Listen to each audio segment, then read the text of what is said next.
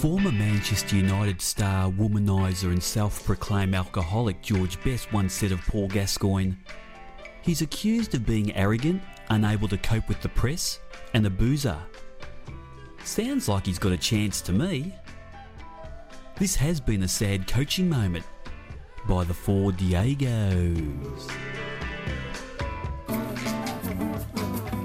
Welcome back. This is World Football Weekly on ABC Radio Australia. Coming up is a wrap of all things happening in world football. But first, the Australian Matildas have had a hectic year playing in the FIFA Women's World Cup in Germany and more recently in the Asian qualifiers for the London 2012 Olympic Games. Amongst the mayhem, Carlos, the Diegos are pleased to announce the arrival of a young Australian who is destined to become a world star, and she's been kind enough to join us today. Please, a big Four Diegos World Football Weekly welcome to young Matilda star Caitlin Foord. Caitlin, welcome to the show. Thank you. It's Rodrigo Rodriguez and Carlos Alberto Diego. Now, we're always looking out for the next big thing, and we don't usually find it, mind you. But in you, we think we have pretty much made it right on the mark. You forced your way into the Matilda squad for the 2011 World Cup. You were one of the stars there. You kept your place for the 2012 Olympic qualifiers. And you're winning awards for fun, and you're only 16 years old. You know, what's it like being the Diego's next big thing? It's pretty hectic. It came all at once, but I'm just enjoying it at the moment and taking it all as it comes. A lady, a few words, it sounds like, Caitlin. Carlos Alberto Diego here.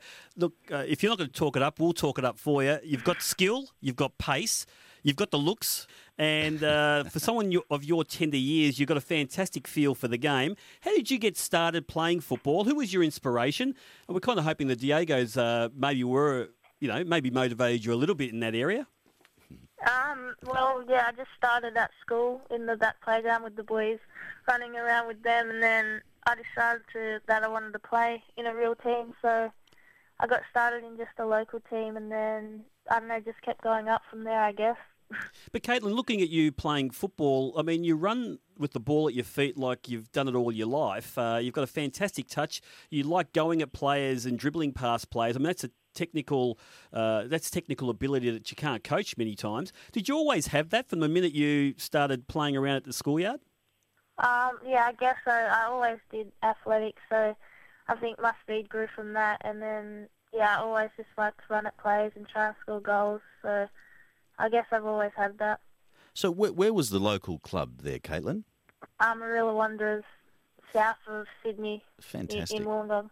Well, now it's fair to say that you literally forced Matilda's coach Tommy Sermanni to pick you for the World Cup, with your blistering performances, in the W League and under-16 national team. But as a 16-year-old, did it surprise you that you made the starting lineup for the first game against Brazil?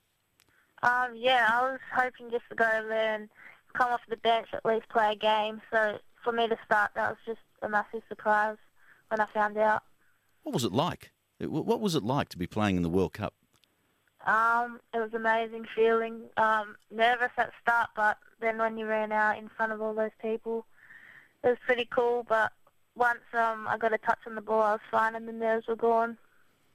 I'm not sure whether it actually threw you a bit, but Tommy, when he wrote your name up on the board for the starting 11, said you'll be marking Marta, a 5-time FIFA World Player of the Year, plus a player who scored 76 goals in 69 internationals, and a 16-year-old Caitlin Foord from the Wollongong region is going to be marking her.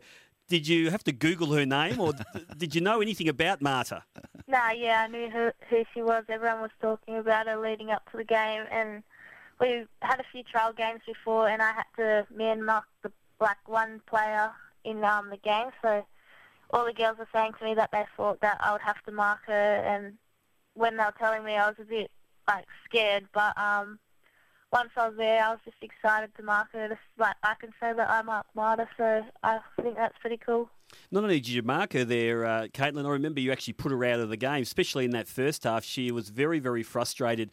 Did you exchange words at all with her? Did you tackle her hard so you really made a mark and you really set the scene for the game? In the second half, I went studs up on her and I said sorry to her. I didn't want to get on the bad side, but just after the game, I asked her to swap jerseys, but she probably gets that a lot, but we didn't swap. Yeah, you probably didn't say sorry with enough feeling, Caitlin. You had to say it in Portuguese. Yeah, that's the problem, right. Caitlin. Yeah. Did you really mean it? When you said sorry, did you really mean it? Nah, I just Good. thought I had to say sorry. I knew I liked this girl, Carlos. We're speaking with young Matilda star Caitlin Ford here on World Football Weekly. It's been pretty full on, really, with your football this year, but what people tend to forget is that you're still at school. Yeah, well, I'm at school when I'm here, but yeah, I am still at school. Are you doing your homework? Because kids lie about their homework all the time. Of course I am. Of course you are. Tell us the truth. Now, how does it work? Now, seriously, we're trying to get into the mind of a young 16-year-old, mixing it, with the world's best, women, hardened professionals. How was that? And, did the women in the squad look after you, and was someone assigned to, be your mentor?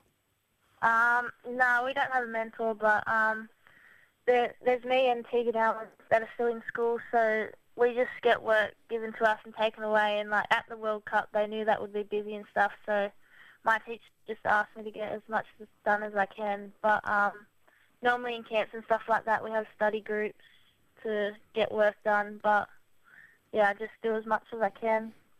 That doesn't sound like you get much done at all there, Caitlin.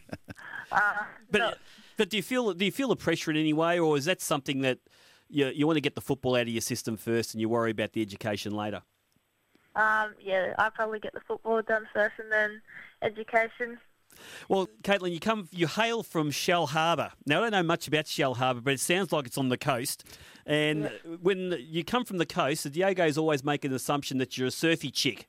You spend some time down the beach with the surfboard. Now, in Diego's talk, do you hang 10 with your mates down the beach? I normally, when I go surfing, I go with my mum, but I just normally hang with my friends at the beach. When I'm not surfing, they don't really surf, so... You surf with your mum? Yeah. Carlos, her mum's younger than us. Not normally the case, of course, when we interview a young star like yourself. Of course, we were talking about, the fact that you're at school and you're working hard. Do your friends, what do your friends say? When you're an international footballer. Yeah, my best friend Emma, she always says that I'm shit. And but yeah, she's like, you're so famous and you're shit. I don't know how you got there. But yeah, my friends, they're pretty jealous that I get to go overseas, and most of them haven't even been out of the country. So I guess I'm lucky in that way that I get to travel and miss out on school when they're there studying. Well, you performed so well over the last couple of tournaments, especially in the World Cup there, Caitlin, that the Diegos have heard a rumour that there's a number of overseas clubs that are interested in signing you. Is that, firstly, who are they? Because you've got to tell the Diegos. Who are these clubs and what have they offered you and what have you said in return? Well, I only got one email from an American college, but Sarah Walsh and Tom, I think, have got offers from other clubs overseas, like in Sweden and stuff like that, but they haven't came directly to me. I think they've gone to other players which have played overseas asking about me. Right. So would you consider those now, or is it just way too early? I don't think I'd go overseas until I'm finished school and got that over and done with, so then I have something to fall back on, but I don't know, yeah, maybe when I'm older I might go over and play. I reckon it would be pretty good to go over there. Absolutely. And while we've got you, the Diegos really want to put their hand up to be your manager. We've got a lot of contacts, Caitlin. We can do the deal on the radio right now. What do you got to offer? Okay. Yeah. Well, all right. Well, now you're talking. You can talk to our people. Our people can speak to your people. That's right. When we get off air, okay? Now we can't talk on the radio.